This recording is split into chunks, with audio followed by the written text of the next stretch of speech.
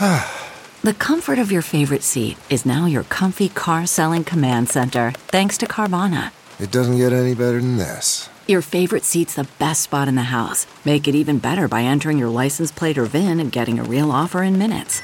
There really is no place like home. And speaking of home, Carvana will pick up your car from yours after you finalize your offer. Visit Carvana.com or download the app and sell your car from your comfy place.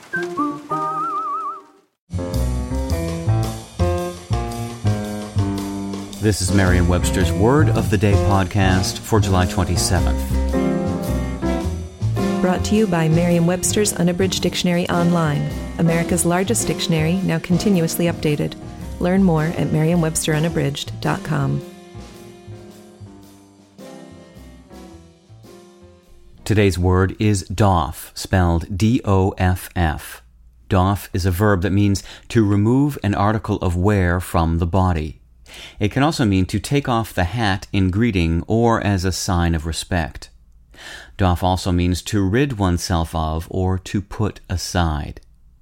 Here's the word used in a sentence from the Boston Globe by Michael Kelly.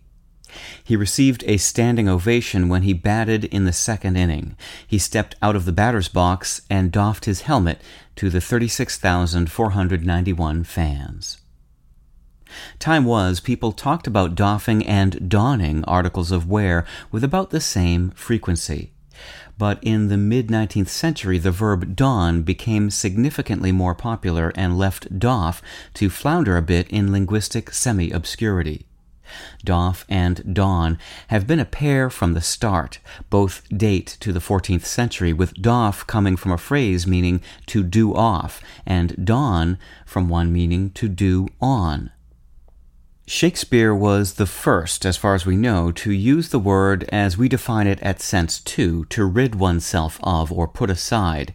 He put it in Juliet's mouth with these words, "What's in a name? That which we call a rose by any other name would smell as sweet. Romeo, doff thy name, and for that name, which is no part of thee, take all myself." I'm Peter Sokolowski with your Word of the Day.